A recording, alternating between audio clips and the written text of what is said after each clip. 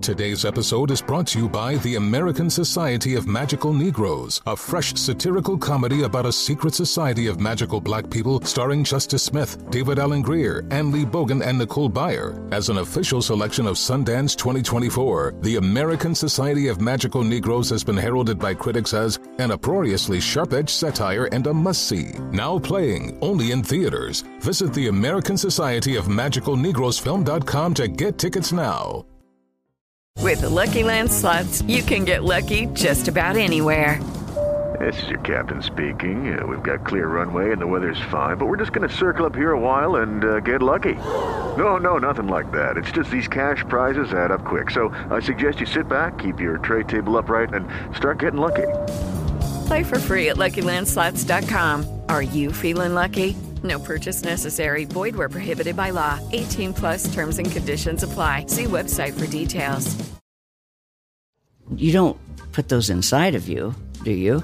This is a show about women. I mean, you do? Yes. Finally, a show about women that isn't just a thinly veiled aspirational nightmare. It's not hosted, not narrated. We're just dropping into a woman's world. I found out when my dad was gay when I was 10. We were in a convertible on the 405 freeway, listening to the B-52s. And looking back, I should have said, this is gay. This is already all gay. Listen to Finally a Show on the iHeartRadio app, Apple Podcasts, or wherever you get your podcasts. Too Much Information is a production of iHeartRadio.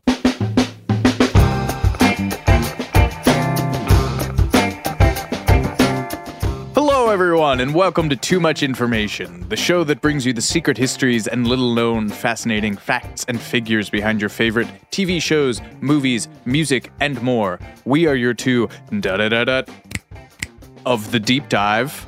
I'm Alex Heigl. Incredible. And I'm Jordan Runtalk, and I can't compete with that. Well, you went overboard with some of the actual language, so I figured I had to make it a multimedia one. I like that. Exactly. And Jordan, today we're talking about one of the most curiously deathless franchises in American culture, the family that has transcended both the printed page and screens big and small for nearly a century. That's right. We're talking about the Addams Family. With Wednesday apparently one of the most watched Netflix properties of all time at this point. We here at Too Much Information thought we'd take a fond look back down Cemetery Lane for an overview of the original weirdos, from their origins as misanthropic New Yorker cartoons to mid-century TV stars, 90s movie stars, and now Zoomer-beloved streaming icons. We weren't recording, but I went on a long rant about how much I love the Cramps. So I'm sure everyone and their mother has seen that Jenna Ortega Wednesday dance scene on YouTube or TikTok or whatever, but just go listen to the PSA, everyone, go listen to the Cramps. I was like the exact right age to get into Addams Family when those movies came out. I would have been 5 or 6, and I think the reruns were probably on TV Land or one of those places. Like, I definitely remember seeing the black and white reruns because I had a big old crush on Carolyn Jones, who plays Morticia, and then an even bigger crush on Christina Ricci as Wednesday. And it's not creepy for me to say that because I was 5 and she was 12. So it would have worked. And she was in Casper. Such a crush on Christina Ricci. Still do. Don't tell my wife. She doesn't listen to these. But my father-in-law does. Jordan, I'm going to go ahead and take a wild swing, and as with a lot of these, bet that Addams Family is not your wheelhouse, right? You're Gilligan's Island family, aren't you? You Gilligan's Islands. Yeah, we were a Nick at Night household as opposed to a TV Land household. And Nick at Night, I don't think, had the Addams Family. No, you're right. My crushes in this era are indicative of my media consumption habits. They are in order.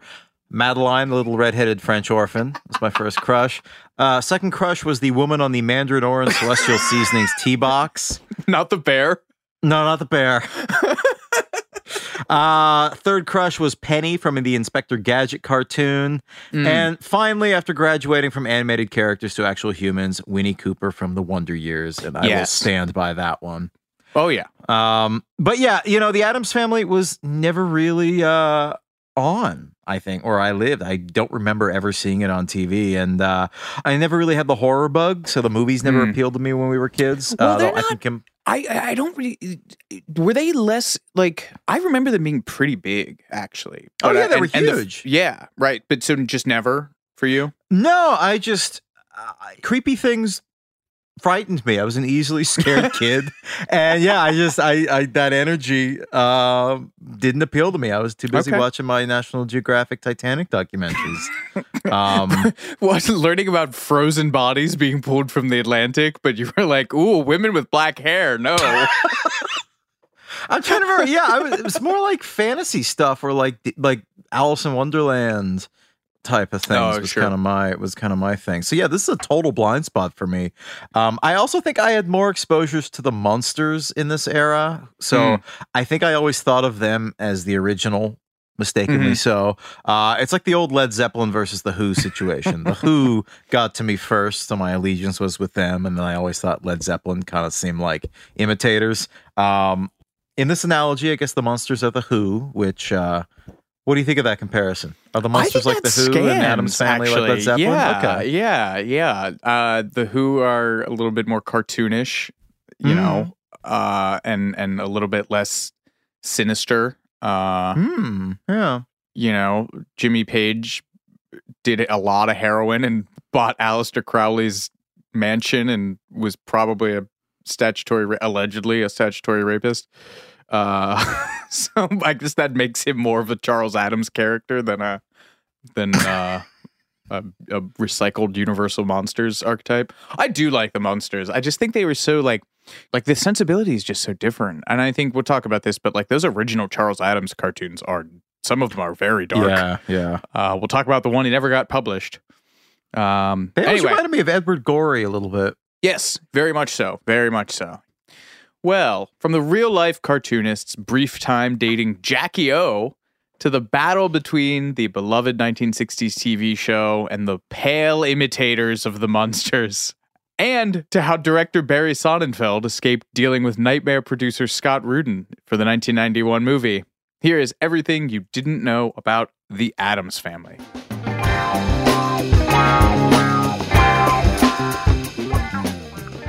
Charles Samuel Addams was born in Westfield, New Jersey on January 7th, 1912. Oh, shit, he just turned 100 last year. The son of Charles Huey Addams, a piano company executive, and Grace M. Spear. He was distantly related to John Adams and John Quincy Adams, despite the different spellings of their last name, and suffragette Jane Addams, which is funny. There's a biography of him called A Cartoonist's Life that that came out a few years back. It's really, really in-depth. So there you go. Charles Addams has roots in the actual founding of the country. The Addams family are America. The real America is the Addams family. Fascinated by the macabre early on, a young Charles Addams spent a lot of time visiting the Presbyterian Cemetery on Mountain Ave in Westfield. He also enjoyed pranking and scaring people. He recalled in an interview once, "We had a dumbwaiter in our house, and I'd get inside on the ground floor, and then very quietly I'd haul myself up to grandmother's floor, and then I'd knock on the door, and when she came to open the door, I'd jump out and scare the wits out of her." At the age of 8, he was caught breaking into a Victorian mansion near his home, and when America entered World War I, a young Charles Addams began drawing pictures of Kaiser Wilhelm II being stabbed, shot, run over by a train, or boiled in oil. He loves boiling people in oil. He sure does. And trains. Isn't that something like Jeffrey Dahmer would do? Barry Sonnenfeld is his director cameo in the first movie is as a passenger on one of the trains that Gomez crashes.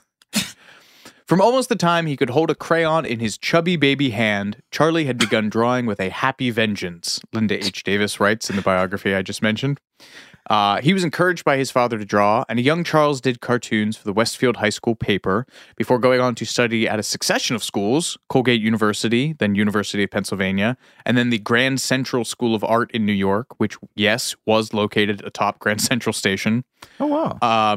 And as soon as he saw the New Yorker, supposedly he thought, that's the magazine that I want to work for.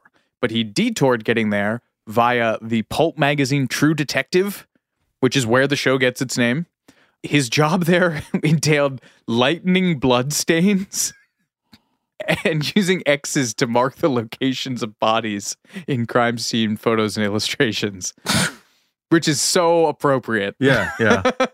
But he was relatively unfulfilled by that gig and left that mag after selling a few cartoons to The New Yorker. Supposedly, his very first cartoon for The New Yorker was in February of 1932, a sketch of a window washer for which he made $7.50, which seems like a lot.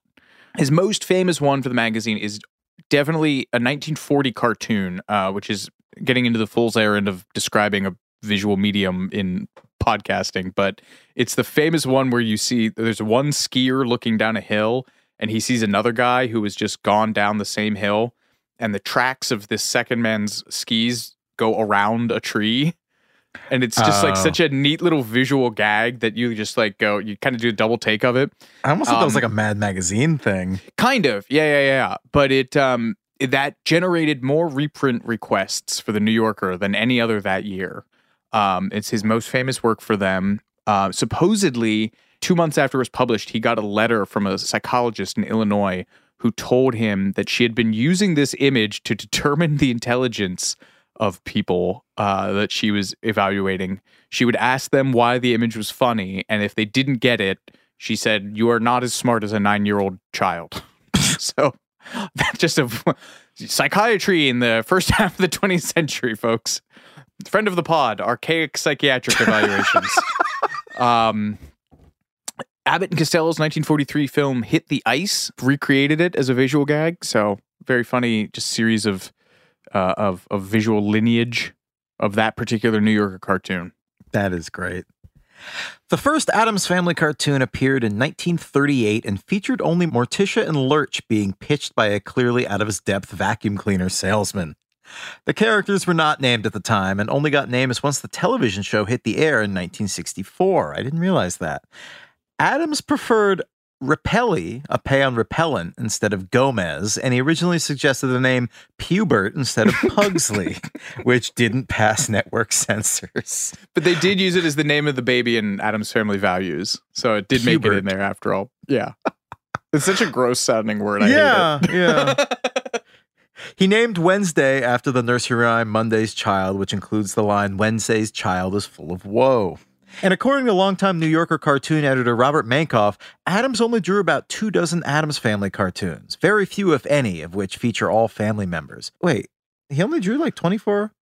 Well, that's what I'm not sure about. I was trusting the New Yorker because this was from the New Yorker. It's from their cartoon editor. I would believe him. But Mankoff might actually be referring to the number that were actually published in the New Yorker. And Charles Addams was a New Yorker contributor for like decades, but he didn't always, his cartoons weren't always starring his family. They would just be other like weird little one-off sight gags or whatever. And he drew a bunch of covers for them, 68 something. And he published between 12 and 1,300 cartoons for the New Yorker. Wow. But I've seen the total number of Addams Family cartoons pegged from like 58 to 150, I think. So, but he published books of them, like so, and collections. So it's like a weird situation of like how many actually made it into the archives. Also, they were never called the Addams Family. That was like a thing that came up when the show came on. Like they were never named any of them. It wasn't like it didn't come up in the New Yorker as like and next from the Addams Family. Like they were just one-off cartoons. Wow, that is so interesting. I didn't realize how much of the identity of the Addams Family was from the TV show. I thought a lot of that was in place for the cartoons. Yep. The character of Gomez was Charles Addams' attack on Thomas E. Dewey, who was then the Republican governor of New York, while the family member added the last, Uncle Fester, was the one he later said he related to the most. Thomas E. Dewey, that was the guy who was slated to beat Harry Truman in the 1948 Dewey defeats election, Truman, right? Yeah, and if you look up pictures of him, he has the Gomez mustache. Oh, I didn't realize that. Yeah, there's that. Really for anyone funny. who doesn't know, there's that famous picture of Harry Truman standing victorious on the podium after the election of 1948, and he's holding an early edition of some local paper that's mistakenly printed "Dewey beats Truman" because I guess no one thought he'd win. The family got up to all sorts of misanthropic shenanigans. They poured boiling oil on Christmas carolers. They asked their neighbors for a cup of cyanide. And their idea of child's play was to roll boulders onto passing cars. William Shaw, New Yorker's second editor, said of Charles Addams' cartoons, he translates something which is already fairly frightening into something almost cozy. which, yeah, that's fair. Yeah. Mankoff, another New Yorker editor, added that Charles Addams, quote, tapped into that vein of American Gothic that has a touch of paranoia about it, seeing behind every comforting facade the uncomfortable truth about the duality of human nature. But where Gothic literature usually combined these themes with romance, Addams made the horror hilarious. Disturbing, but at the same time friendly, identifiable, and acceptable. So he worked for the Signal Corps during World War II, making like propaganda cartoons and animation. One of his coworkers was a pre-Marvel Comics Stan Lee in New York. So yes, there is a world in which Stan Lee and Charles Addams like hung out.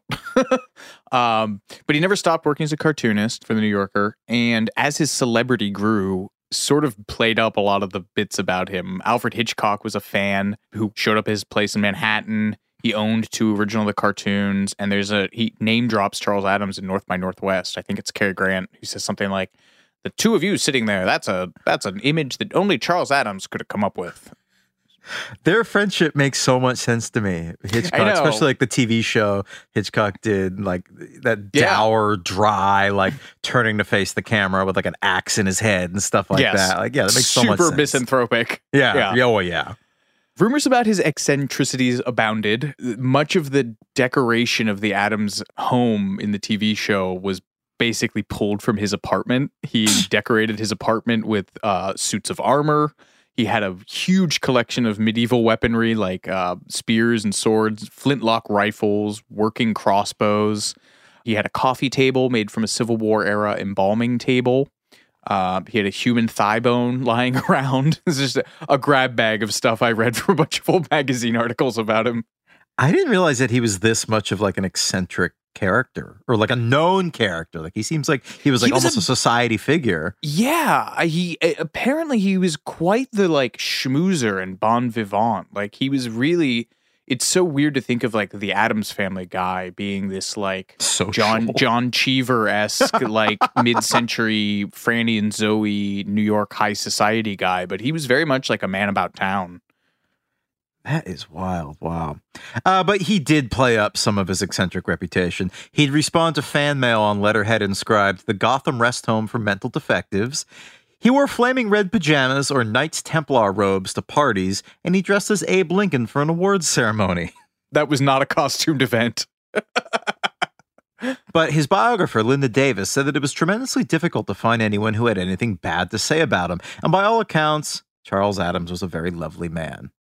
I just love this. He was a claustrophobic who was afraid of snakes for all of his spooky, ooky, gooey stuff or whatever the words are in the song. Didn't like snakes.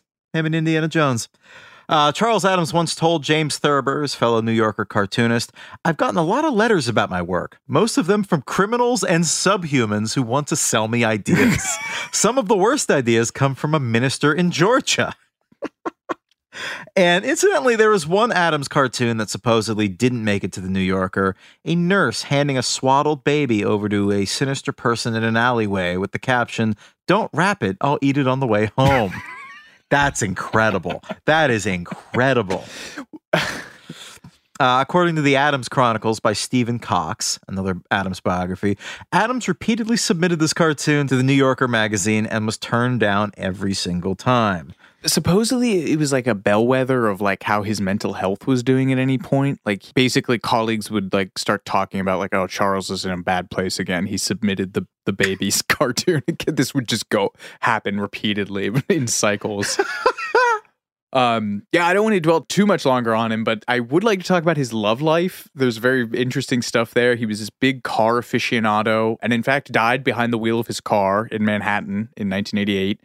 His big date thing was to take women on drives down into Pennsylvania and beyond from New York, doing like 80 on the highway. And he was linked to Hollywood stars like Greta Garbo and Joan Fontaine, and incredibly, a post-assassination Jackie Kennedy.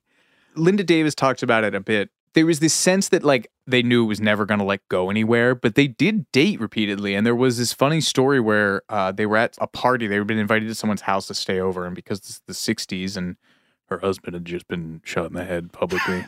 There was I don't know if you guys heard, but spoiler alert. Spoilers. the 1960s. They were supposed to be in separate bedrooms, and someone like came into their Jackie's room, and Charles Addams was like sitting on the bed in like full 1960s old man like pajamas and a smoking jacket, like fully clothed. Nothing. They weren't caught like in flagrante or anything, but it was still like, oh goodness. And they left, and Jackie supposedly turned to him and was like, "Well, I'll be invited back, but you won't." It has long been rumored that his first wife, who's a woman named Barbara Jean Day, was the basis for Morticia, but I think it was kind of a chicken or the egg situation. Like, I think he just liked women with dark hair, and then after the Addams Family blew up, his wives just started to dress like that, like to play everything up.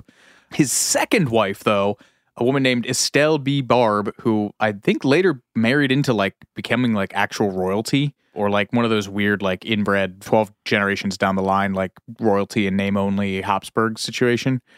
He married her in 1954, and she was a little more Lady Macbeth than Morticia. She was a practicing lawyer and faked a pregnancy to get Charles Addams to marry her, and then faked a miscarriage. Oh. And proceeded to convince him to sign away his rights to a lot of his work, and repeatedly physically abused him. She threw one of his African spears at him. She hit him with a high heel over the head and sent him to the hospital for stitches. Wound up in control of the rights to the Addams Family, his portion of the Addams Family, like TV rights, and even conned him into signing over houses to him and taking out a $100,000 life insurance policy on himself that would pay out to her. Linda Davis quotes his lawyer, a letter his lawyer wrote to him that said, "I told him the last time I had word of such a move was in the picture Double Indemnity," which stars Barbara Stanwyck as a woman plotting to murder her husband for the insurance money. But Davis writes a lot about how she was just shocked by how much this was like a textbook abusive relationship. Like, she really put him through the ringer, and he was just like, okay. Like, he remained in touch with her after all of this. Yeah, so she's but his third wife, Marilyn, whose nickname was T, they married in a pet cemetery in 1980. In 1985, they moved out of New York, although he kept his Manhattan apartment, to Sagaponack, which I assume is in Long Island with that name, where they lived the rest of their lives. Charles Addams loved dogs and never had or wanted children, which is the reason his first marriage broke up. There's a Washington Post profile in 1982 that had a great anecdote about a dog he adopted. The dog's current owner said, "I'll tell you the truth, Mr. Addams. This dog detests children." And Charles Addams said, "I'll take it." T got the rights to his work back, and before she died in 2002, she established the T and Charles Addams Foundation that is dedicated to, preserving and archiving his work. And the ashes of those two, T and Charles, and all of their pets are interred at the pet cemetery at the swamp, the Sagaponack property, which is just such an adorable little coda to his life that at the end of it, he was happily married for 8 years, and his wife got all of his rights back, and he's buried with all of his dogs in his Sagaponack. I can't stop saying that word. It has such a great mouthfeel. Well, since I already went on an unprompted rant talking about the rise of monster culture in the 50s and 60s in our Monster Mash episode, I would like to look at the bizarre coincidence of having both the Addams Family and the Munsters on air within weeks of each other through the lens of the other sitcoms airing at the time. Obviously, you can just say, okay, yeah, monster culture, like that's why we got those shows. But there's another interesting trend in sitcoms at the time, which was the period following World War II gave rise to the birth of these domestic sitcoms, right? You're thinking Father Knows Best, Leave It to Beaver, Ozzie and Harriet, Donna Reed, that were kind of these combination of advertisements for all kinds of household stuff and etiquette manuals and like how to raise your kid, basically just like playing on the whole man in the gray flannel suit, American post-war prosperity, suburbia tropes, et cetera, et cetera. Of the 400 sitcoms aired between 1948 and 1978, over half of them were these like domestic situations. So that is the milieu that was just slightly in the review mirror when the Addams Family and Munsters came on, because just as quickly as that was sort of the dominant culture, you do get the kind of beatnik, proto-hippie backlash to that. Like that people were like, oh, Squaresville, man, like moving into the suburbs is death, and I like jazz, and I'm going to do a bunch of speed and write bad novels. That's my Jack Kerouac impression. Have troublesome views on race. That's my Norman Mailer impression. So TV sitcoms, where I'm getting at with all this is that at some point TV sitcoms start portraying this like influence of the counterculture coming at the suburbs, but they do it in the most off-kilter and bizarre way, where they have all of these outsider characters, like coded outsiders, just move into the suburbs and be wacky. So like not only do you have Green Acres, the Munsters and the Addams Family, where they are literal either like goth misanthropes or actual literal movie monsters, and then you have Bewitched and I Dream of Jeannie with witchcraft, Beverly Hillbillies again, and then literal aliens, My Favorite Martian or Lost in Space, which is like the atomic family transplanted into space, and also My Mother the Car. So that was a weird show. Yeah. But it's just that's what's just so funny about it to me, is that they were like, well, rather than directly critique these things, let's have a father who's a Frankenstein and a mother who is a Dracula and a child who's a werewolf. That's one of my favorite Simpsons quotes, when they have Eddie from the Munsters on The Simpsons and Apu is like, if your mother was a Dracula and your father was a Frankenstein, why were you a werewolf? Doesn't make sense. The Addams Family beat the Munsters to air by 6 days in September of 1964. But the concept for the Munsters is like very hotly debated. It might have actually originated as early as the mid-40s when a guy named Bob Clampett, who is like a big Looney Tunes animator, he pitched an idea called The Monster Family, in which the dad was a Frankenstein's monster character and the mother was a vampire. And supposedly, according to a book by Donald F. Glutt called The Frankenstein Archive, that got as far as a pilot, which went to an unnamed major studio but never went anywhere. So then about 2 decades later, Chris Hayward and Alan Burns, who were working on the Rocky and Bullwinkle show in 1963, come up with their version of that exact same thing. So I don't know if it's a case of intellectual property theft by an untoward studio or just lazy pitching, but Burns, who also then went on to the Mary Tyler Moore show, probably his bigger success, said in this book, Funny You Should Ask, The Oral Histories of Classic Sitcom Storytellers by a guy named Scott Lewin, Chris and I came up with the idea of something called Meet the Munsters. We envisioned this family of very weird people, and here's the underlined part, we sort of stole the idea from Charles Addams and his New Yorker cartoons about these weird-looking people who lived in this house and were just bizarre. So Burns explained that he and Hayward were pitching this agent named Les Kolodny, who in turn took their pages and fed them to 2 writers at Universal, Norm Liebman and Ed Haas. Those writers did not know that they were not this guy's ideas. So he was basically stealing ideas, passing them off as his own, and got this greenlit. And because Universal owned the rights to Frankenstein and Dracula, they were like, well, let's make these characters instead of like Charles Addams archetypes, let's make them, Frankenstein's monster and the Bride of Dracula. And that infuriated Burns and Hayward. They took it to the Writers Guild, and it became this whole thing where they ultimately wound up with a credit, like a created by credit on the show and chunk of the merchandising cash. So there was all this drama around the Munsters.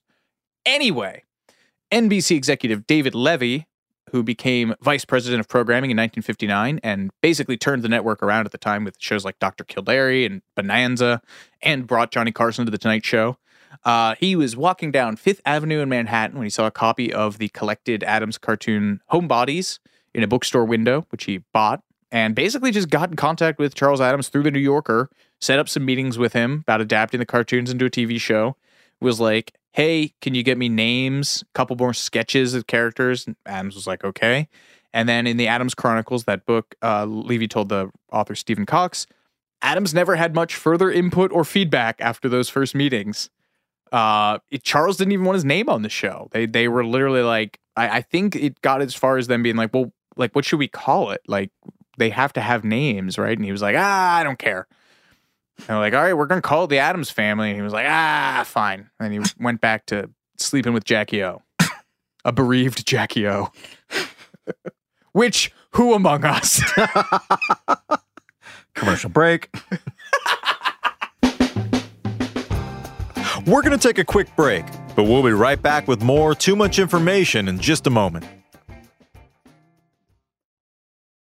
Step into the world of power, loyalty, and luck. I'm gonna make him an offer he can't refuse. With family, cannolis, and spins mean everything. Now, you wanna get mixed up in the family business. Introducing The Godfather at ChumbaCasino.com. Test your luck in the shadowy world of The Godfather slot. Someday, I will call upon you to do a service for me. Play The Godfather, now at ChumbaCasino.com. Welcome to the family. VGW Group. No purchase necessary. Void where prohibited by law. See terms and conditions. 18+.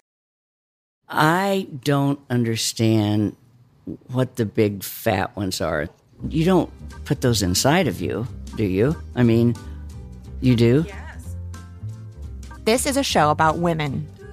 Okay, so I just reapplied my lip gloss after eating a delicious lunch. We are headed back now to European Political Systems class at Baruch College.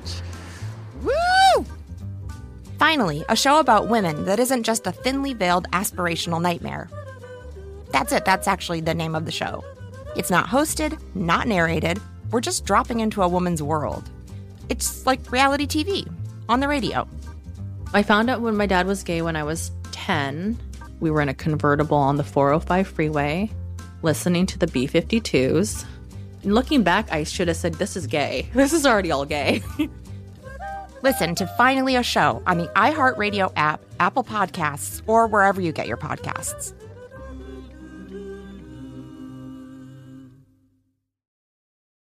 Welcome to 500 Greatest Songs, a podcast based on Rolling Stone's hugely popular, influential, and sometimes controversial list. I'm Brittany Spanos. And I'm Rob Sheffield. We're here to shed light on the greatest songs ever made and discover what makes them so great. Every week, we'll pick a new song from the list and talk about their placement on the revamped 2021 list. We'll also have guests join us, ranging from the artists themselves to the producers, or simply other writers like ourselves who voted on them. From classics like Fleetwood Mac's Dreams to the Ronettes' Be My Baby, and modern-day classics like The Killer's Mr. Brightside and Britney Spears' Baby One More Time. There's so many fascinating stories that have been forgotten, like Midnight Train to Georgia, starting with a phone call to Farrah Fawcett, or how the Yeah Yeah Yeahs inspired Kelly Clarkson's banger Since You've Been Gone and Beyoncé's Hold Up. Listen to Rolling Stone's 500 Greatest Songs on the iHeartRadio app, Apple Podcasts, or wherever you get your podcasts.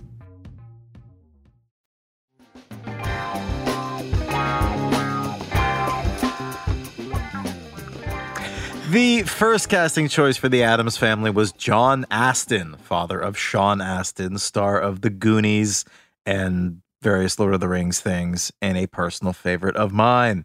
Why do you love John Astin? Oh, I love Sean Astin because of The Goonies. John Astin, I like him as the dad in the original Freaky Friday with Jodie Foster. I don't know. He just seems cool. I like his suits and I like his Gomez suits. His asbestos line Gomez suits. I don't know. He's cool. And he's still alive, which yeah, he outlived pretty cool. 90% of the other personalities in this.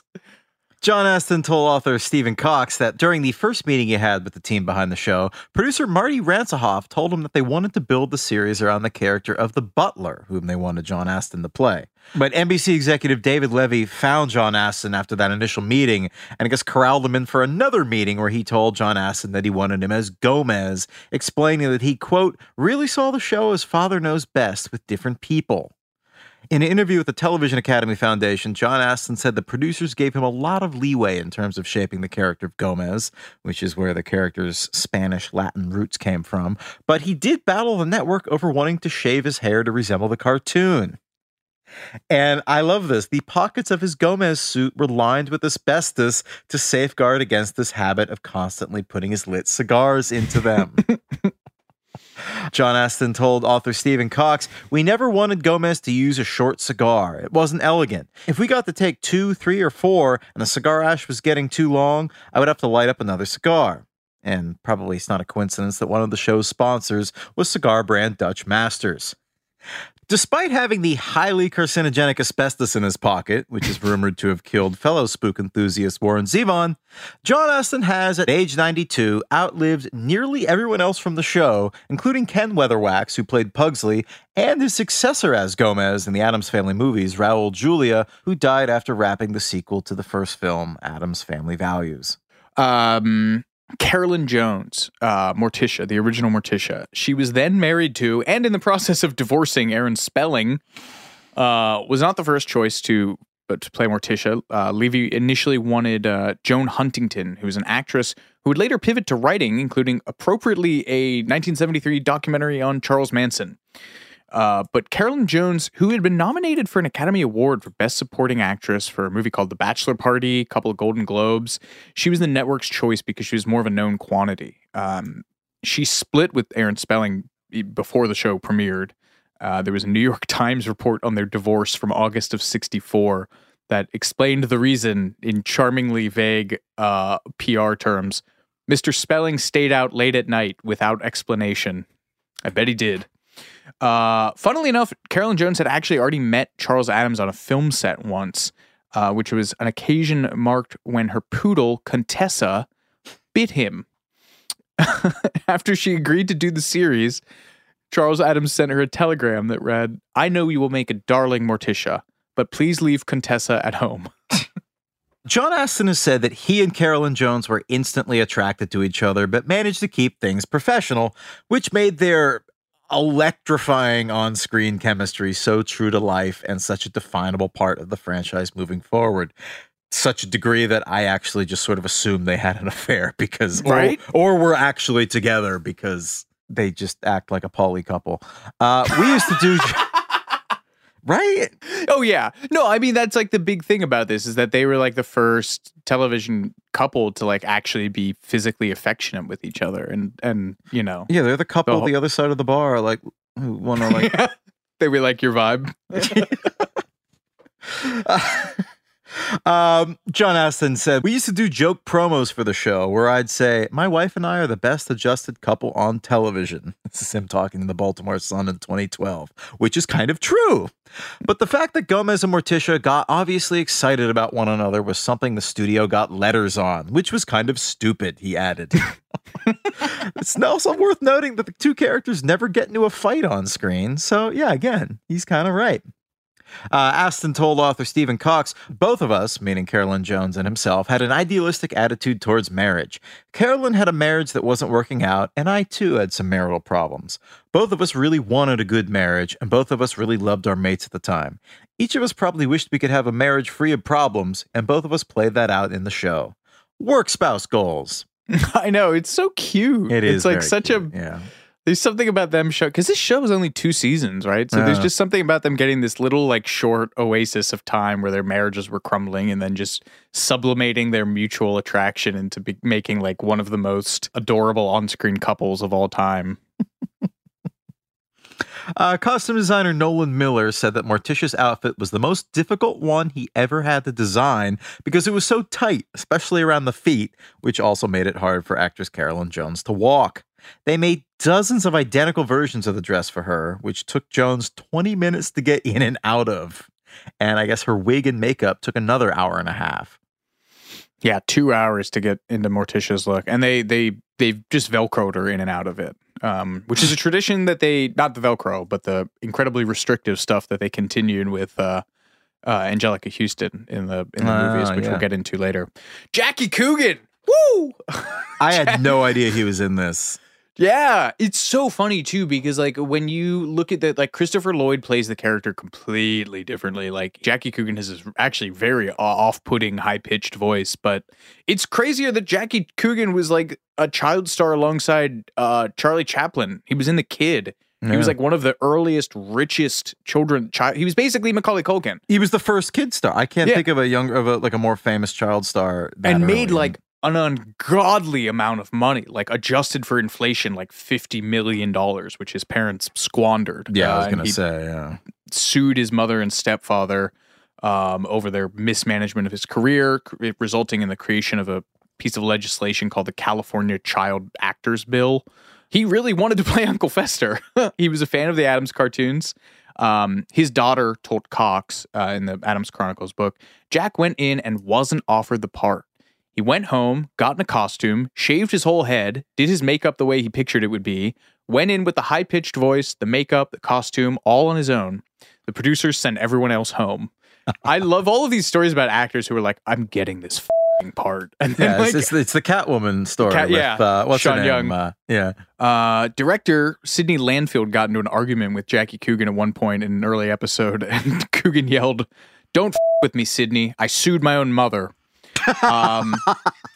Jackie Coogan had a wild, wild life, even after the child star stuff, man. He enlisted in World War II and demanded to be put in the front lines. Became the first glider pilot to land Allied troops behind Japanese lines during the Burma campaign. So like Jimmy Stewart, he got into the war and was like, none of this propaganda stuff, put me in combat. And this is insane. One of his buddies was a guy named Brooke Hart, who was the sort of wealthy kid in San Jose. And this kid was kidnapped and murdered. It was like a Lindbergh baby situation.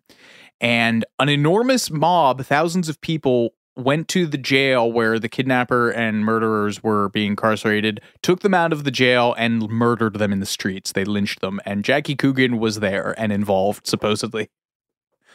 So, and I forgot about this. He survived a car crash in Mexico that killed his father and his father's best friend. So Jackie Coogan saw a lot of shit. Combat pilot, murderer, car crash survivor, and your Uncle Fester. He was so cute as a kid. Wow. And then he was Uncle Fester. As for the kids in the show, Ken Weatherwax, who played Pugsley, had barely acted before. The biggest thing on his resume was a series of toothpaste commercials, but his uncle by marriage was Al Jolson. And his half-brother was in the first 3 seasons of Lassie, and his uncles were 2 guys named Frank and Rudd Weatherwax, who were Lassie's trainers and the owners of the first dog to play the role. So, Lassie, Addams Family connection. There you go. Very nice. Wow. Lisa Loring, who played Wednesday, told NBC executive David Levy at the audition, "I don't read," and handed him the script back. And he thought she was being a diva, much like Leonardo DiCaprio during auditions with James Cameron for Titanic. Turned out she actually literally could not read because she was 6 years old. So Levy read all of her lines out to her and she repeated them back. It worked. Loring would later say that she was discouraged from smiling on set to keep her character consistent. Yeah, she and Carolyn Jones got very close. She had a sad life. She, I guess it's turned out well. Her mother was like an alcoholic, and she had a kid at 16. She married. She basically married a porn star who she met while doing makeup on one of his movies. She did had her own struggles with drugs and alcohol. It was bad. She had but you know they divorced in 1992, and she has I guess turned her life around. Sorry. Okay. The 6'9", 250-pound Ted Cassidy played Lurch, being cast with virtually no professional acting experience. Oh, wait, he was the guy that was in the opening of Butch Cassidy and the Sundance Kid. Yeah, he was always playing like the heavy, in brown face. Sundance, when this is over, if he's dead, you can stay. Sundance, I don't want to be a poor loser, but when this is over, if I'm dead, kill him. Love to. That's a great scene. Cassidy was an accomplished keyboardist, and his hand, he was the thing. He was the disembodied hand thing that is always popping out. Yeah, that's his hand. He would swap right and left hands sometimes to see if anyone would notice. No one ever did. That's great. I love that. But he was actually kind of sadly like typecast by this and just haunted by it. John Astin called him the giant who wanted to play Hamlet, which will be the title of my memoirs. It's the saddest children's book ever. Yeah, exactly. He wasn't supposed to speak at all, but he ad-libbed the line, "You rang," in his audition, and they were like, "That's hilarious," and started writing lines for him. He moved into voiceover work in the 70s. He voiced the Hulk in 76 episodes of the Lou Ferrigno, Bill Bixby show. He died in 1979, and he was cremated and buried in the backyard of his Woodland Hills home he shared with his girlfriend. And then she moved, and his cremains went missing. They were either not relocated and found after the fact, or according to the guys in the Dearly Departed podcast, which I haven't been able to verify, some groundskeepers were like doing yard work and like found the urn and made off with it or something. Oh. I was searching around, and a few years back there was a GoFundMe to like get him a proper resting place or find. It did not reach completion, so that's very sad. So they don't know where Lurch's ashes are. But another fun Monster Mash connection, in 1965, Cassidy, as Lurch, cut a pop record with Gary S. Paxton, the absolutely insane producer of Monster Mash, called The Lurch. And he did it on Shindig with... No, was that the episode that he did with Boris Karloff? Yes, that is the same episode. It is in which Boris Karloff does Monster Mash, and then they all do the Lurch. Do you know how to do the Lurch? I assume it's like the Holly Gully or the Twist. Let's actually listen to this. I didn't listen to this. The Freddy. The Frog. The Frug. The Swim. The Frug? Yeah, the Frug. The bird. Wait, we already said the bird. The trash. Now I'm just naming things. You're naming things that make you feel happy. Birds, trash, mashed potatoes.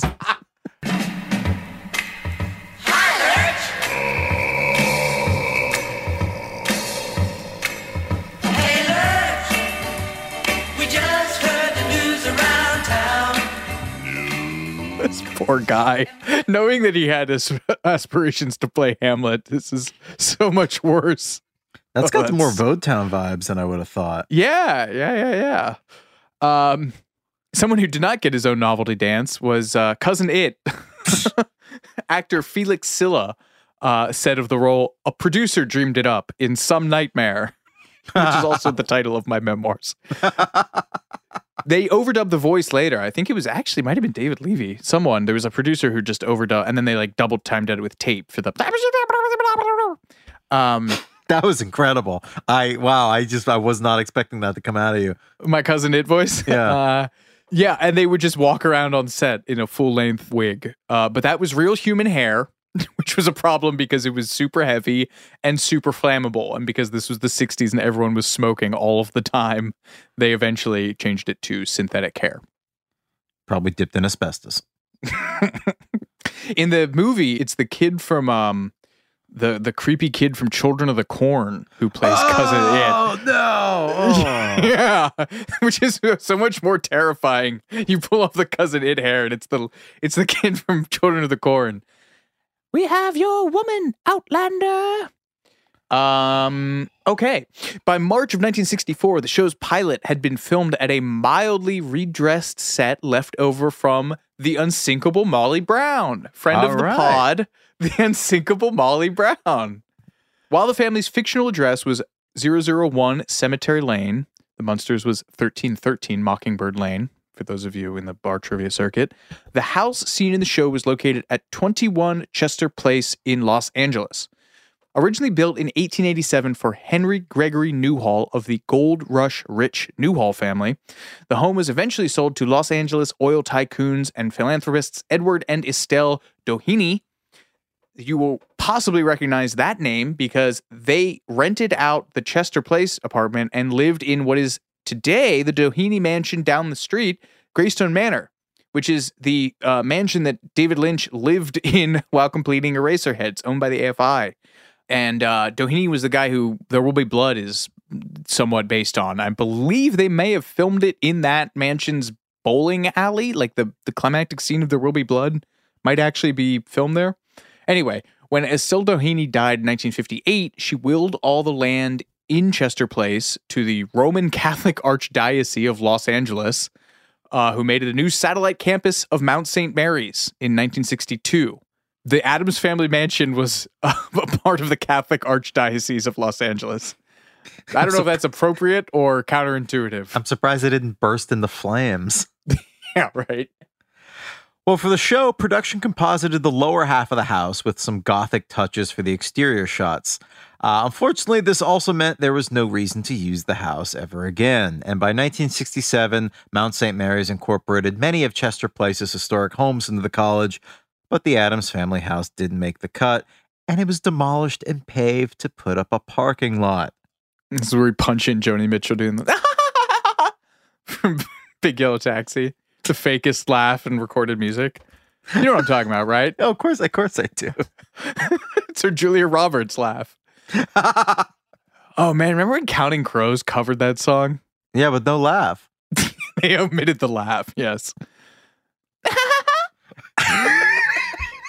That needs to be a new recurring bit on the show. We punch in Joni Mitchell's Big Yellow Taxi laugh.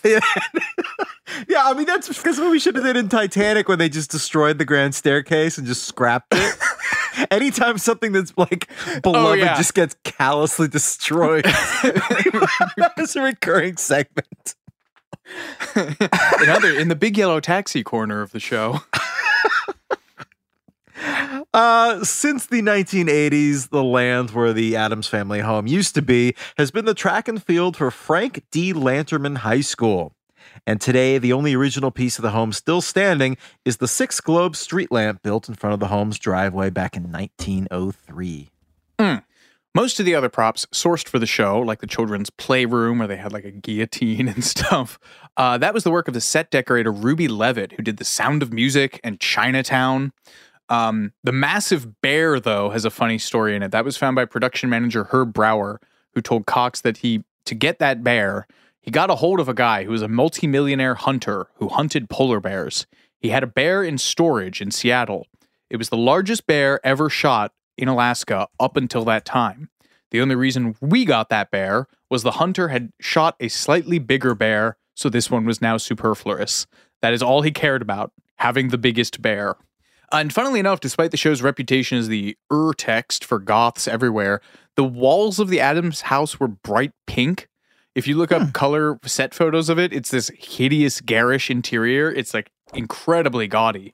They were also the first sitcom family to own a home computer, which is a big UNIVAC style piece of machinery that was named Wizzo and appeared in 2 episodes predicting the results of horse races and an upcoming election. And supposedly, the wicker chair that Morticia sits in was from Here to Eternity.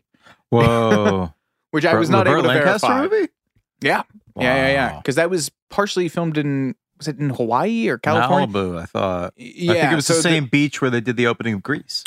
Right. Yes. But so the whole vogue in interior decoration at the time was rattan, and so they had that big plume-backed rattan chair. Anyway, I guess they gave it to Carolyn Jones afterwards, and she kept it in her house for the rest of her life. When the show was canceled, people just descended on the set and basically raided everything that wasn't bolted down. Like Ted Cassidy took like the Thing box and just a bunch of shit like that. I'm looking at the color photos of the set, and it looks like Pee-wee's Playhouse. Like, it's so weird looking. It's not the black and browns that I thought. Yeah. Funny you should mention that, because Tim Burton was one of the people that was approached to do the Addams Family movie, and he turned it down to do Batman Returns. He chose wisely. Equally? Yeah. Other than maybe Wednesday, now at this point, inarguably the most famous thing about the Addams Family is Vic Mizzy's all-time banger of a theme song. Supposedly the first TV show to feature a harpsichord, which tracks. Like, why would you have a harpsichord? Why not? Well, it's funny too, because he also did the theme to Green Acres, and Green Acres has like fuzz guitar on it, which very early as far as having that effect actually on electric guitar on purpose.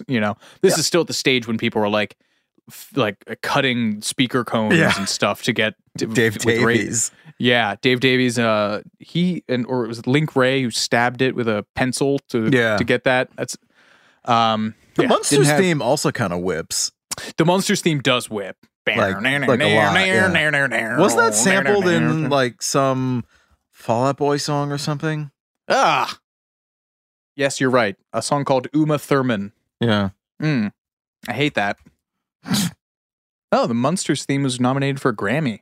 good. As it should have been. Yeah. Vic Mizzy was born in Brooklyn. He took organ lessons when he was just 12. Had a couple of World War II era hits recorded by like Doris Day, Dinah Shore, the Andrews Sisters, Louis Prima. And then broke into television circa 1959. He did the music for Shirley Temple's Storybook, the themes for a bunch of shows I've never heard of called Moment of Fear, Klondike, Kentucky Jones, and also the Don Rickles Show. Friend of the pod, Don Rickles. Originally, Filmways, the production company, was going to use canned music, Mizzy told Stephen Cox. Under deadline, Mizzy composed the theme, which he debuted live at the studio in front of all the executives. Whoa. Snapping his fingers at the appropriate time, which is just apparently they just rolled this piano out of a closet and he was like, da da da da, like there you go. Filmways was too cheap to give him background singers, so all the voices on that are him and his music editor overdubbing themselves, singing repeatedly, and also Ted Cassidy, the voice of Lurch, saying "neat, sweet, petite." That's what he says in that. That's weird. I don't like that. Also, he supposedly coined the word "ookie," for the rhyme for spooky. Mizzy also stage directed the show's opening sequence with the cast. It was just not very bizarre for a composer to do. He came onto the set and had them all, he brought a metronome onto the set and had them all snap in time for it for the opening credits. I mean, I guess a choreographer would be able to get people to snap in time, but I guess it is actors. He said they did in about one take. So he held on to ownership of the song's publishing rights, which it proved very lucrative for him later because it's become like a sporting event thing, which I completely always forget until the blue moons when I do take in the sporting airs. Why? I don't know. It's like Seven Nation Army, dude. It's like Seven Nation Army gets played at baseball games all the time and people are just like, yeah. But yeah, I don't know. It just, he made so much. I can stamp to this. Yeah, well, really. But he apparently made a boatload of money just from that, more than like the actual themes thing. He said in an interview years later, that's why I'm living in Bel Air. 2 finger snaps and you live in Bel Air. In addition to writing the theme to the Addams Family, Vic Mizzy produced a full LP of the original Addams Family soundtrack music, which was released in 1965. That same year, Sonny Bono, of all people, expanded on the Thing musical cue from the show. He basically expanded it into an entire instrumental song, which Vic Mizzy then successfully sued to have blocked from being released. Sonny Bono talked about this in 1991. He said, Vic Mizzy got pissed. It was called The Thing, and I did it with Charlie and Brian, my 2 managers. We thought it was going to be a hit. I liked the song. It was fun. We recorded it, but I don't think it got pressed up. And later, Sonny Bono, with members of the famous Wrecking Crew session musicians, including iconic drummer Hal Blaine, who's played with everybody, did the famous opening for the Ronettes, Be My Baby, Brian Wilson, Beach Boys, Pet Sounds stuff. They billed themselves as the Fiends and released a version of the theme song from the Addams Family under the title Thank You Thing, published by Phil Spector's Mother Bertha Music.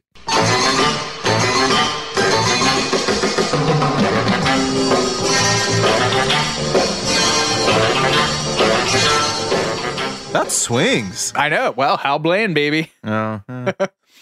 Mizzy was upset that he wasn't tapped to do the Addams Family movie soundtracks in the 1990s, but he never stopped working, released a compilation of his works with the excellent title, Songs for the Jogging Crowd, on his own label, Vixter Records, as recently as 2003, and then he died in 2009. We salute you for your service, even though I will begrudgingly concede that the Munsters theme song is better. The Addams Family did well in the ratings and occasionally even beat out Bob Hope's NBC show, but it was canceled after just 2 seasons. And part of the problem was the public's fatigue with horror-adjacent, spooky culture stuff. And one of the other problems was that for a lot of the public, it was easy to confuse the Addams Family with the Munsters. And there was a cartoon in Family Circus in 1966 where there's a middle-aged couple squinting at a TV set with the caption, "It looks like we tuned into either the Munsters, the Addams Family, or Phyllis Diller." Oh, that's mean. I mean, that sounds like a Charles Addams cartoon, though. It sort of does. Yeah. That's like oddly mean for Family Circus. Wow, Bill Keane, savage. He must have been in his drinking years. Yeah, or he just hated Charles Addams. Or Phyllis Diller. Or Phyllis, well, John Astin told the Capital Times in 1965 how much he hated seeing the two shows lumped in the same category. He said, "You see, the Munsters are monsters on the outside, but perfectly normal people in every other respect. The Addams Family, on the other hand, are not monsters at all, but terribly daffy in almost every respect. Like the Addams cartoons, our show is an attack on the cliches of life. A reverse joke." That's an interesting way of putting it. A reverse joke. Huh. John Astin loved being in the Addams Family. He loved being with Carolyn Jones. Well, I know. Yeah, I know. That's so cute. Yeah. But ultimately, both the Addams Family and the Munsters were defeated by completely different competitors rather than each other. ABC's newly launched Batman soundly beat CBS's The Munsters in the ratings, and CBS's new World War II comedy Hogan's Heroes defeated ABC's Addams Family when they went up against each other in their respective time slots. In James Pliant's biography of Carolyn Jones, In Morticia's Shadow, he quoted the actress as hanging the cancellation on the firing of ABC executive Edgar J. Sherrick, who had been one of the people instrumental in getting the show on the air as the network's president. She says in the book, "The minute he'd been fired, all his shows were taken off, and we went off the air with the 32 share, which I believe is very high." I have no idea. I found all these quotes about them being canceled, and they were using a lot of TV terms that I didn't understand. For example, Jackie Coogan, in a 1974 interview for Cinema Texas, a publication from the Communication Arts Department at the University of Texas at Austin, he said, "We had a good show going, but the president's wife of ABC had one favorite in show business. His name was Milton Berle. So she begged her husband to hire Milton Berle. Our show was canceled with an 18.5 rating, and they brought Milton Berle in." So, blame Batman and Milton Berle. It is huge. It is famously Anaconda, as he called it. So 32 means that having a 32 share means that 32% of all television consumption was on the Addams Family, which sounds like a lot, but I guess considering there were 3 television networks plus maybe PBS or a local channel, I guess it's par for the course. But these days, people would kill for probably a 10 share. Right. Batman had come on opposite the Munsters, John Astin told the Television Academy. A lot of programming people thought about Addams and Munsters as the same kind of show. Batman came on with a big rush. It was a storm and tough to go up against. I think there was some thinking that the Addams Family would go away, but he actually appeared in Batman as the Riddler, and Ted Cassidy also made a guest appearance. 60s TV was a small place. The only explanation I ever got from anybody at ABC, Herb Brower told Cox, was, quote, demographics. At the time, the system plastics. I was just about to say, it's like plastics in The Graduate.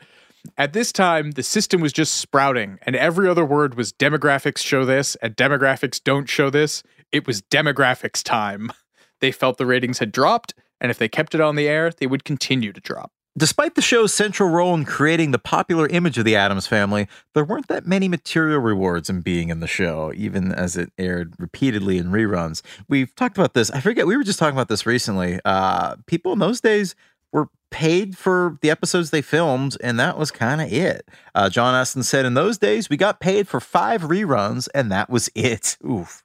Yeah. This also included series, nominally the series creator, Charles Addams. He said in 1982 to the Washington Post, "They gave me money each week, but after the first runs ended, I didn't get anything. No residuals. That was a mistake made by the big old fat law firm I let represent me. I believe I had 4% of the gross. I remember seeing some document reporting $1-something million with a rundown like this: $400,000 foreign sales, $700,000 something else, etc., etc. Mr. Addams' share, $218.11. It was just a classic error, that's all, not getting residuals." So it was a lesson for cartoonists. Yeah. Lessons for the rabid subsection of TMI fans. Professional cartoonists angling for a TV adaptation. Network TV deal, yeah. As you meditate on that, we'll be right back with more Too Much Information after these messages. Hello, it is Ryan, and I was on a flight the other day playing one of my favorite social spin slot games on ChumbaCasino.com. I looked over at the person sitting next to me, and you know what they were doing? They were also playing Chumba Casino. Coincidence? I think not. Everybody's loving having fun with it. Chumba Casino is home to hundreds of casino-style games that you can play for free anytime, anywhere, even at 30,000 feet. So sign up now at ChumbaCasino.com to claim your free welcome bonus. That's ChumbaCasino.com and live the Chumba life. No purchase necessary. VGW. Void where prohibited by law. See terms and conditions. 18+. I don't understand what the big fat ones are. You don't put those inside of you, do you? I mean, you do? Yes. This is a show about women.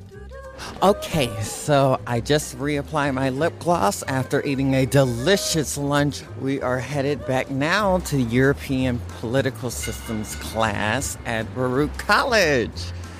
Woo! Finally, a show about women that isn't just a thinly veiled aspirational nightmare. That's it. That's actually the name of the show. It's not hosted, not narrated. We're just dropping into a woman's world. It's like reality TV on the radio. I found out when my dad was gay when I was 10. We were in a convertible on the 405 freeway, listening to the B-52s. And looking back, I should have said, this is gay. This is already all gay. Listen to Finally a Show on the iHeartRadio app, Apple Podcasts, or wherever you get your podcasts.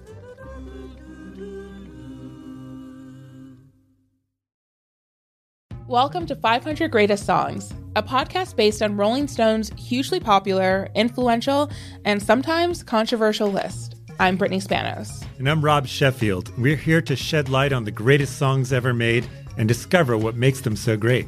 Every week, we'll pick a new song from the list and talk about their placement on the revamped 2021 list. We'll also have guests join us, ranging from the artists themselves to the producers, or simply other writers like ourselves who voted on them. From classics like Fleetwood Mac's Dreams to the Ronettes' Be My Baby, and modern-day classics like The Killer's Mr. Brightside and Britney Spears' Baby One More Time. There's so many fascinating stories that have been forgotten, like Midnight Train to Georgia starting with a phone call to Farrah Fawcett, or how the Yeah Yeah Yeahs inspired Kelly Clarkson's banger Since You've Been Gone and Beyoncé's Hold Up. Listen to Rolling Stone's 500 Greatest Songs on the iHeartRadio app, Apple Podcasts, or wherever you get your podcasts.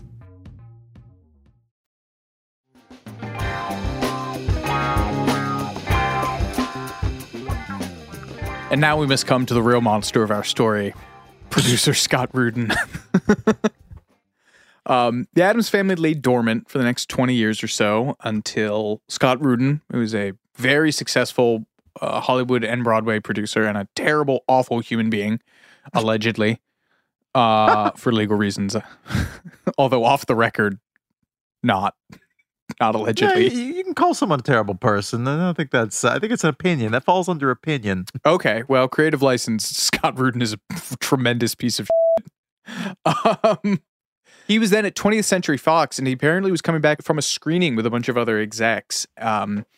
He told the LA Times this in 1992. Barry Diller, who was the studio chief at the time, Leonard Goldberg, marketing chief, Tom Shirek, and he said, when Tom's kids started singing the Addams Family theme, and suddenly everyone in the van was singing the theme, letter perfect, note for note. So then the very next day, he had lunch with Diller and Goldberg and was like, let's make an Addams Family movie. And they were like, sure, why not? The problem was there that Orion Pictures, who is one of the most famous boom and bust stories in all of Hollywood, at this point, they were still riding high. They had done Amadeus in 1984, Platoon and Hannah and Her Sisters in 1986, Mississippi Burning in 1988, and then 5 years later, they wouldn't exist? Yeah, I don't know what happened to them. Financial mismanagement. But they had the rights. They had bought the Filmways Productions archives, and they were holding out hope of doing their own Addams Family reboot on TV. So that got hung up for a while. And Scott Rudin approached Barry Sonnenfeld, one of my favorite under-the-radar sort of directors. Barry Sonnenfeld does not get enough credit, man. Guy was a... Well, I mean, I think it was Wild Wild West was what killed him. He did... yeah. He did the Addams Family movies. He did the Men in Black movies. He did Men in Black. He did Wild Wild West. And then... he did Get Shorty, you know? Well, yeah, but what about after Wild Wild West in 99? What did he do? RV? With Robin Williams? Oh, Christ. That 9 Lives. A Dave Barry adaptation starring Tim Allen called Big Trouble. Oh, I read that book. I loved Dave Barry. Dave Barry was like one of the 5 people that made me want to be a writer. 9 Lives. Oh, man. God, this really did tank his career, dude. This sucks. Yeah, because I always forget that he got his start with the Coen brothers. He did Blood Simple and Raising Arizona. He did Big. He did When Harry Met Sally. He did Miller's Crossing. He did Misery. He was cinematographer on all these incredible movies. Anyway, I think that's how Rudin knew him, from Big and Raising Arizona. And he approached Barry Sonnenfeld with the first draft of the script by Carolyn Thompson and Larry Wilson, who had written Edward Scissorhands. One thing I do have to note about Barry Sonnenfeld, he told Sci-Fi that he was more of a fan of the Addams cartoons and preferred the Munsters. So he's now dead to me. But he didn't like the first draft of the script, and he told Scott Rudin as much. Hollywood Reporter did an oral history of the first Addams Family film in 2021. And Sonnenfeld says, I tell Scott all the reasons why the script is no good, and he says, that's the reason you should direct, because you're right about all of those issues. He also told Barry Sonnenfeld that Tim Burton and Terry Gilliam had both already turned this project down, which is counterintuitive negotiation. In his memoirs, Barry Sonnenfeld writes that Orion executives had one very specific hang-up about this, which was The Thing. They were like, he said, this is him quoting them, our first concern is we recently did a movie, The Hand, with a disembodied hand in the lead, and we lost a lot of money on it. That movie cost $6.5 million, and we made 2.4 at the box office. And that didn't include prints and advertising. It was a disaster. But Scott Rudin assuaged their fears about having a disembodied hand at the center of their picture, and the project moved into casting. Sonnenfeld told The Guardian in 2018 that Scott and I both agreed on Angelica Houston and Raul Julia, who had been a big Broadway guy, did Kiss of the Spider Woman, some other stuff, as Morticia and Gomez. The studio wanted Cher, but we felt that would unbalance the film. We didn't want it to be about stars. And then hilariously, in that same article, Angelica Houston tells them, Barry Sonnenfeld, Scott Rudin and I met for lunch at the Beverly Hills Hotel. They said, we'd really like you to play Morticia Addams. I said, if you don't mind me asking, why not Cher? This was right around when she was in Mermaids with Christina Ricci. With Christina Ricci, yeah. And it's just so hilarious to me that people were like, oh, get Cher in it. Like, what? And then but Angelica Houston says, I don't know what possessed me to suggest another actress. But they said, no, we'd like you to do it. She based the character on her friend Jerry Hall. Wait, of Married to Mick Jagger, yes. Wow. She said, I've always seen Jerry as a perfect example of motherhood. Although in the LA Times article from around the time of the making of the film, she said that she also based them on the Beals, who are the Kennedy or Bouvier, I guess, extended Bouvier family, who are portrayed in the iconic 1975 documentary Grey Gardens, which makes the second appearance of the Bouvier family in the Charles Addams extended universe. Yeah, but this is crazy. She talks in the Guardian thing. She said, I've never really liked looking normal, and I've always liked a faintly bleached out look. So I was really happy about the way the cameraman lit me as Morticia. The makeup was very intense. I had stickers attached to my temples, rubber bands that met behind my head, and then on top of that, the wig, fake nails, eyelashes, and the corset. Individually, they add up to something monumental. It was hard to move. There were certain things one could do with one's hands, but that was about it. Fortunately, I wanted to keep Morticia very iconic and still.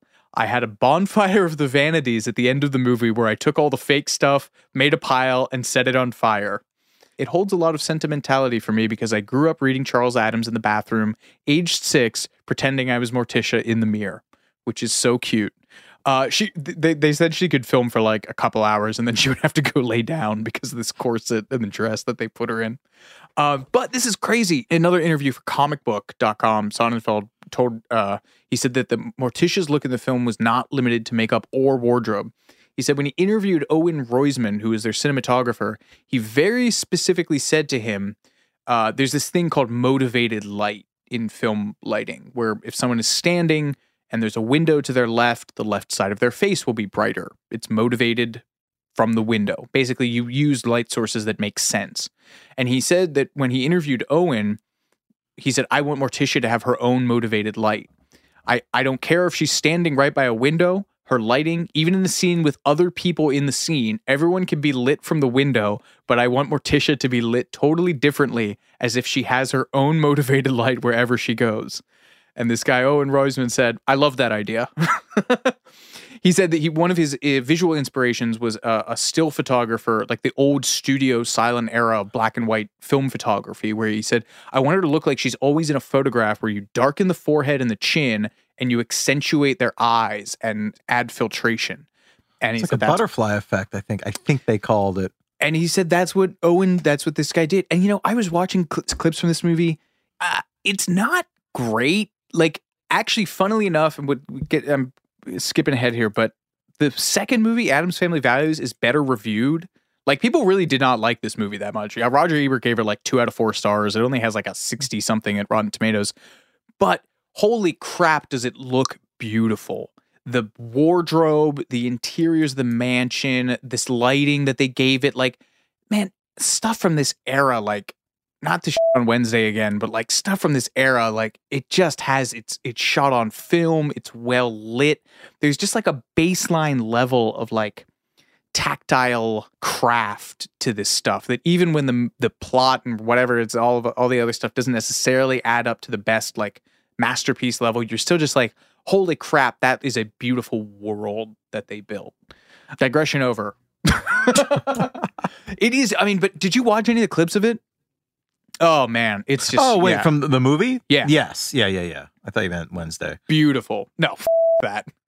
I mean, I'm sure it's fine, but it's just all like they just do everything digitally now, and it's just like done in this with this like all of these lighting effects. Like they're just like, get some non-union animator to do it after the fact. Some guy dying of lack of air circulation in a warehouse in Santa Barbara. Like, get him to do it. Don't hire a cinematographer who knows the history of film lighting. Sorry, Grandpa's yelling at the clouds again. Well, now we got to talk about Gomez, who is played by Raul Julia, who's then a big Broadway star. Barry Sonnenfeld told The Hollywood Reporter, the character loves life, loves death, loves pain, loves joy, loves his family. The great thing about Raul Gomez, you can see the joy, whether he's happy or angry or sad, he's still joyfully full of life. And friend of the pod, Dan Hedaya, is in Addams Family, the first Addams Family as well. Raul Julia is a joy in this film. I mean, he meets his lawyer, Dan Hedaya, Louis Tully, and they have like a sword fight. and Louis Tully's like, look behind you, and then like throws his briefcase at him. And Raul Julia just comes up and he's like, dirty pool, old man. I love it. It's such a zest for life in it. It's so great.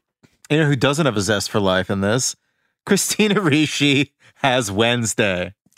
She was fresh off her star-making turn in Mermaids, as I mentioned earlier, opposite Cher, and she impressed everyone at auditions and on the set, with Angelica Houston telling The Guardian, I felt like I was playing Christina's daughter most of the time. She was incredibly informed, smart, arch, and really knew how to stare. And Sonnenfeld continued to The Hollywood Reporter, whenever the cast had a problem, they would go to Christina Ricci because she was the most articulate and intellectually gifted of any cast member. I just love that so much. And this reverence to Christina Ricci really came to bear in an incident that occurred during the first table read, where the cast all decided that they hated the scripted ending, in which it was revealed that Christopher Lloyd's Uncle Fester is actually an imposter, though the family winds up adopting him anyway. In the movie as it stands, he's introduced as an imposter, and then he gets his memory back at the end when he is struck by lightning. So the cast all gathered in a circle and told Christina Ricci all the reasons why they thought this was a bad idea. And then they sent her to go talk to director Barry Sonnenfeld. And Sonnenfeld said, give us a minute. So Scott Rudin, screenwriter Paul Rudnick, and director Barry Sonnenfeld went into a corner. Barry Sonnenfeld said, I think she's kind of right. And Rudnick and Rudin agreed. They asked Christopher Lloyd, who was playing Fester, do you care if he's the real Fester or the fake Fester? And Christopher Lloyd said, no, I don't care. I don't care. So we rewrote the ending based on the cast disagreement. Speaking of Christopher Lloyd, Sonnenfeld told comicbook.com in 2021, I think the hardest role to cast was Fester. We started going down the road of dumpy, rounder, more Fester-looking actors. We talked to Robbie Coltrane for a little while, and there were some others. Robbie Coltrane played Hagrid, I believe, in the Harry Potter movies, and the rest. The only other movie I can recall of him is he was in Nuns on the Run, I think, with Eric Idle. That is correct. Yeah. But yes, most famous for playing Hagrid. Barry Sonnenfeld continued, then we thought Christopher Lloyd would be really good, but Chris is tall and thin, and Fester is drawn very differently. We actually did a film test where we hired Chris, and then we gave him these prosthetics to make his face round. We shot the test, and we shot an actual scene with him and Elizabeth Wilson, and he looked terrible. He looked like he was from a different movie because no one else had prosthetics. Chris's makeup and prosthetics just looked all wrong, but Chris really wanted it. He really likes to hide behind the prosthetics to create a character, but we didn't want it. And Christopher Lloyd talked about his long-standing love of the Addams Family and The Guardian. He said, when I was a kid, I used to get this magazine full of cartoons, and there was always an Addams Family strip. And I got really involved. How do you get involved with the Addams Family script? Okay. If you're Christopher Lloyd. Right, yeah. And I got really involved when I was 8 or 9 with Uncle Fester. I just thought he was the best. He's slightly evil. He's funny to look at. He was a character. So when decades later, out of the blue, Paul Rudnick, who was the screenwriter and of, I think, both Addams Family movies, asked me to be Uncle Fester in this movie, I just jumped on it. Kind of see him as like being related to Judge Doom. Oh, yeah. Yeah. It is so unnerving to see him with hair in the first scene of this movie when he's introduced as the imposter. There's this great anecdote that Barry Sonnenfeld tells about the screen test when they had him do with prosthetics. He said, we called Chris to the screening room to show him the test, to show him that we didn't want to do it. And unfortunately, Chris didn't know exactly what our issue was when we came to the studio to look at the test. Cinematographer Owen Roisman was interviewing stand-ins for Fester, and Chris had to go past all these people in the hallway who looked like Fester. So we get in and screened footage for Chris Lloyd, and I say, well, what do you think? And Chris says, well, I can do it better. Well, what are you talking about? He goes, well, it was a test. I didn't know it was like an audition. I said, no, Chris, what are you talking about? He goes, well, I saw all these actors in line. I said, no, we're not replacing you. We're looking for a stand-in. Christopher Lloyd thought he was being marched in front of all of his own replacements. But Barry Sonnenfeld told Sci-Fi, Chris did an amazing job. Between the time we would slate and say roll camera and be ready to shoot, which was 4 seconds, he would come out and lose 2 feet of height and gain 50 pounds of body weight. And his face went from narrow and thin to round just instantly. I don't know how he did it. I guess he scrunched his head into his shoulders, but he did an amazing job playing Fester because he doesn't look anything like that. That is correct. He did just suck his neck into the wardrobe that they had, which went up to auction recently and didn't sell. Maybe not recently, but a while ago. I found a Hollywood Heritage auctions. They sold a bunch of Addams Family stuff. He's also apparently bending his knees slightly in every shot to appear shorter, which must have been agony. And I've been unable to verify this fact, but I love it so much. The fat suit that he wears under the coat is supposedly the same one worn by Bruno Kirby in Godfather Part 2, which I wasn't able to verify. Young Clemenza? Yes. Rounding out the family in this film is Canadian magician Christopher Hart as Thing, and in-demand 7-foot Dutch guy Karel Struiken, who is the tall Dutch dude in Twin Peaks, as Lurch. I don't even remember the kid's name who plays Pugsley, but it's my favorite bit of casting for him because they found him when his sister came into audition for Wednesday. So they just look out into the waiting room at presumably a sea of dark-haired young women who are auditioning to play Wednesday, and they just see this kid sitting there reading magazine, and they're like, yeah, you're Pugsley. He's like, me? And his sister's like, am I Wednesday? And they're like, no. Leave. That's a whole like listicle of people who got roles in film because they went with somebody else who was auditioning. Yeah. Didn't somebody in Greece get one of the T-Birds, I think? Didn't somebody in Jackass? Well, you would know that. Oh, it was Jackass, wasn't it? Oh, I don't have the doc handy. Oy. Jimmy Workman was his name. Yeah, Pugsley, the most forgettable member of the Addams Family. Oh, wait, he's the older brother of Ariel Winter from Modern Family. I wonder if she was the one auditioning. Yeah, wait. No, there's no way. She's a child. Yeah. The 8-year-old Workman had accompanied his older sister, Chanel, to audition for the part of Wednesday Addams, which went to Christina Ricci. Okay, so currently she's the voice of Wendy in Wendy's commercials. Oh, and this Jimmy Workman guy who played Pugsley was in As Good as It Gets, too. Well, also, according to Angelica Houston, the woman who played Grandmama in the first film is a German-born actress named Judith Malina. She founded the radical political theater troupe, the Living Theater, which is in West Village, right? I believe very famous. So, yeah. Anyway, she was high on this whole thing. Angelica Houston said she coped with the extensive makeup by smoking an endless series of joints in her trailer. That was, I believe, to The Guardian. And we return, as the arc of the universe does, to Scott Rudin's Inhumanity to Man. The Addams Family movie was Barry Sonnenfeld's directorial debut, and he did not have a good time making it. You put an exclamation on that sentence, which I've never seen you do, so you know it's serious. As Barry Sonnenfeld told Empire magazine back in 1991, I lost 13 pounds in the first 10 weeks alone, and the tension was just incredible. And in that same interview, he mentioned passing out on the set and coming to, weeping while he did. He said, I remember begging Barry Scott Sonnenfeld Rudin. is so neurotic. His end quote in this is really my favorite. Sorry, go ahead. I remember begging Scott Rudin, please let me get up and get going again. If we have to stop every time I faint or cry, we'll never get this movie done. And a fun prank Scott Rudin pulled was having a different director's name on Barry Sonnenfeld's chair every time a reporter came to the set. He put Tim Burton on the chair. He put Joe Dante's name on the chair. He put Terry Gilliam's name on the chair and David Lynch's name on the chair. Seeing Rob Reiner's name on the chair one day, Barry Sonnenfeld quipped to the reporter, Rob wouldn't have done this movie. He's not that crazy. And now my... you gotta take this then. This is your favorite. No, please. Set it up. Well, Set me up. Right. Barry Sonnenfeld wrote in his memoir that Scott and I disagreed on many aspects of the cast, sets, props, and wardrobe. Rudin, screenwriter Paul Rudnick, and I would meet in his office, and Scott would charmingly lie about everything we had opposing opinions about, or he would just yell at me. So Barry Sonnenfeld developed what is probably my all-time favorite Hollywood coping mechanism to deal with these moments. He said, I think this is in his memoir, I realized because he's told this anecdote multiple times, which is what makes me love it that much. I realized the only way to deal with it was to out-juvenile Scott. When he would start to scream at me, I would get off the couch and remove all the bolsters and pillows.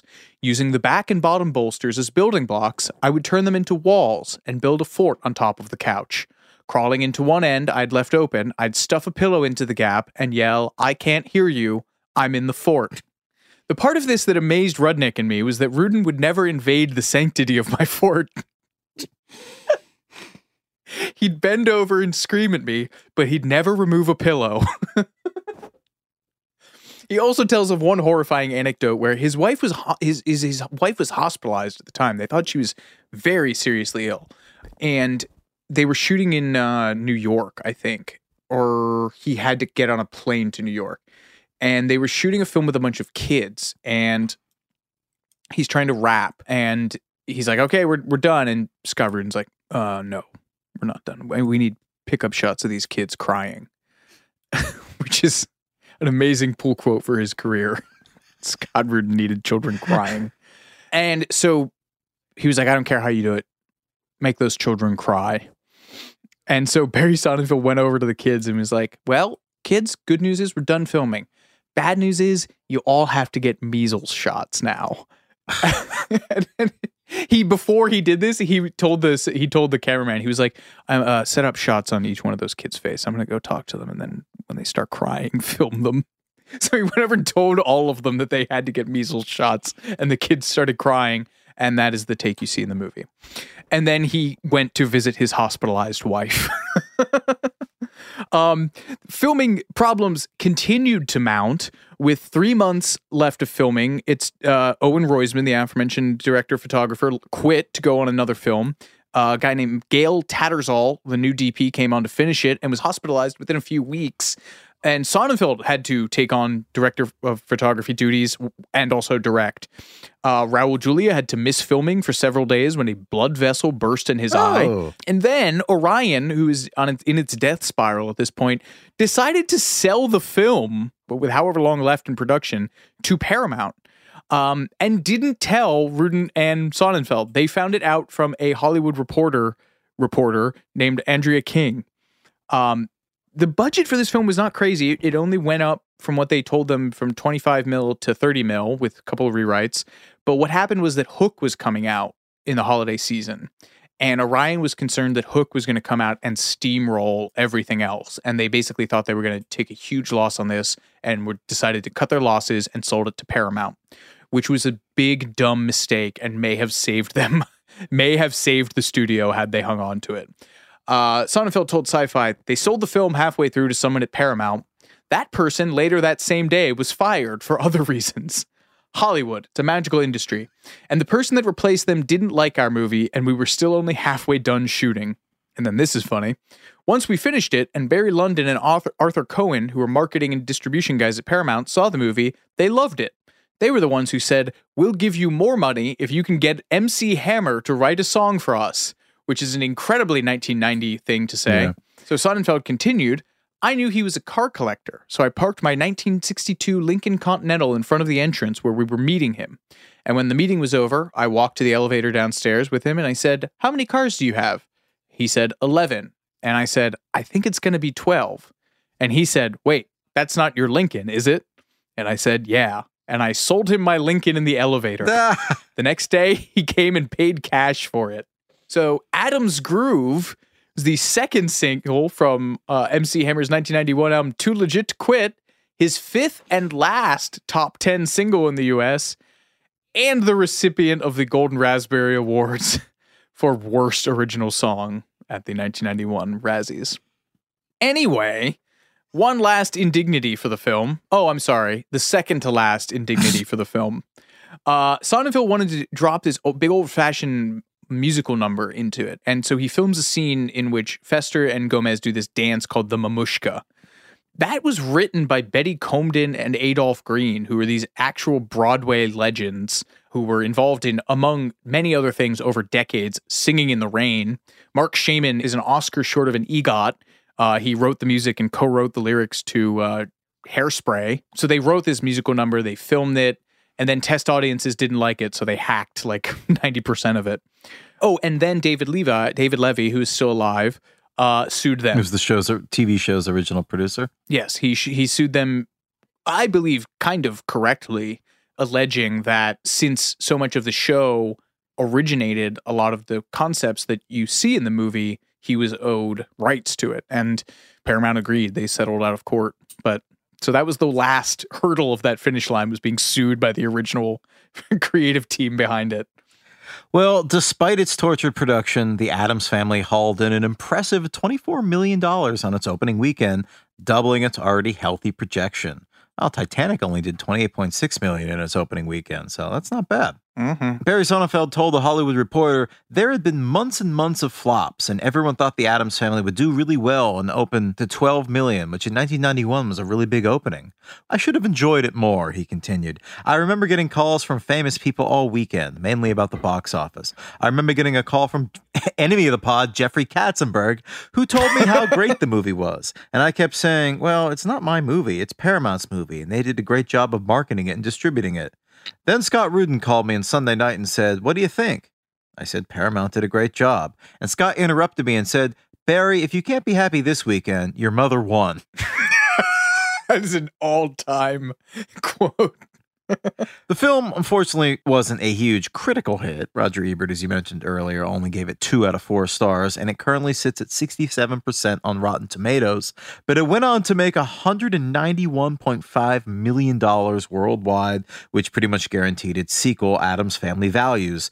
Weirdly, as you also mentioned earlier, a much better reviewed film, though it made a lot less. Anjelica Huston was nominated for a Golden Globe Award for Best Actress, and the film was nominated for an Academy Award for achievement in costume design. Following the wave of interest in the franchise, a 1992 animated television series notably saw John Astin reprise his role as Gomez, almost 30 years after his first appearance in the role. That was nominated for 4 daytime Emmys, including one for Astin, while a much less well-received direct-to-video film, The Addams Family Reunion, which notably does star Tim Curry as Gomez, was released in 1998. But the family kept lumbering on. There was a Broadway and touring musical that was critically savaged, but apparently very profitable in 2010, 2011. 2 animated films released in 2019 and 2021. And now, of course, Netflix's Wednesday, which is supposedly the streamer's 3rd most popular English language series of all time. And one last completely out of nowhere success story for the Addams Family. You're a pinball guy, I say, with nothing to back that up. Yeah. Based on your love of The Who. And analog era toys, sure. Yeah. The Bally Addams Family pinball machine is the best-selling pinball machine of all time. Would you have guessed that? No. Would you have guessed they were making pinball machines in 1992? They were, because home video arcades were still doing really well. Home video consoles had not really taken over at this point, and arcades were still doing big money. Over 20,000 units sold of that. And it's funny because it's one of these things that hits at such a bizarre nexus of cultural trends. Apparently, pinball technology was at an all-time high in the early 90s, and there was a wave of nostalgia for mid-century kitsch, right? Twilight Zone, Tales from the Crypt were also big pinball machine successes at the time. I got this from just reading like Popular Mechanics and Smithsonian Mag about the Addams Family pinball machine, which I had no idea about. Scott Porges at Popular Mechanics writes, the Addams Family pinball machine featured plenty of next-gen features, such as a moving mechanical thing that picked up the balls, an enormous number of scoring modes, new dialogue recorded by the film stars specifically for the game. Wow. And he says virtually every pinball game since has taken design cues from it. So don't bet against James Cameron. Don't bet against the Addams Family. But the real legacy of the Addams Family was the pinball machine. It was the pinball Didn't see machine. that coming. That's an M. Night Shyamalan-worthy twist. Yeah, what do you say about Addams Family, man? It's such a neat, weird property. People were like sort of Monday morning quarterbacking like the success of Wednesday, being like, of course it was going to be a huge hit. Like, there's a TikTok dance scene and Jenna Ortega is super hot right now. But like, I don't actually think that there's any reason you could bet on this bizarre popularity of this franchise. Like, it is, you could argue that in kind of a cynical way that it's sort of like Tim Burton Hot Topic, like goth light. Like, it sort of has this veneer of counterculturalism without being particularly insidious, but it is so weird and so deeply specific and such a specific aesthetic to have clung on for a century, like nearly a century. The Addams Family has been part of American culture. I love that. John Astin, I'm going to go out in one of his quotes in his Television Academy interview, which is like 4 hours long and incredible. You should look it up.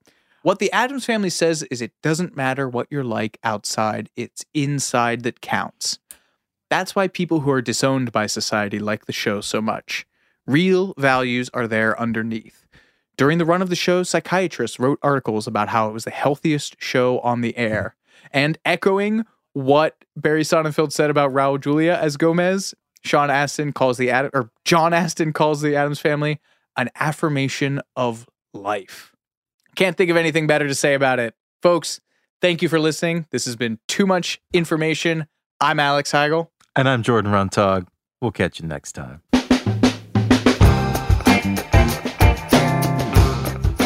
Too Much Information was a production of iHeartRadio. The show's executive producers are Noel Brown and Jordan Runtagh. The show's supervising producer is Michael Alder June. The show was researched, written, and hosted by Jordan Runtagh and Alex Heigl, with original music by Seth Applebaum and the Ghost Funk Orchestra. If you like what you heard, please subscribe and leave us a review. For more podcasts on iHeartRadio, visit the iHeartRadio app, Apple Podcasts, or wherever you listen to your favorite shows.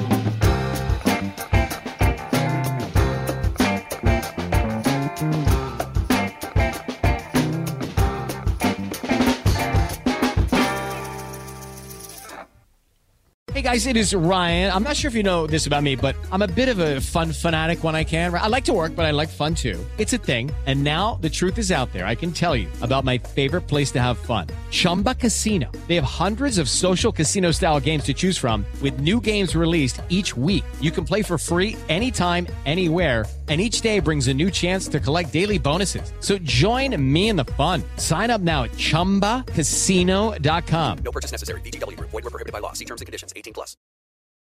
You don't put those inside of you, do you? This is a show about women. I mean, you do? Finally, a show about women that isn't just a thinly veiled aspirational nightmare. It's not hosted, not narrated. We're just dropping into a woman's world. I found out when my dad was gay when I was 10. We were in a convertible on the 405 freeway, listening to the B-52s. Looking back, I should have said, this is gay. This is already all gay. Listen to Finally a Show on the iHeartRadio app, Apple Podcasts, or wherever you get your podcasts.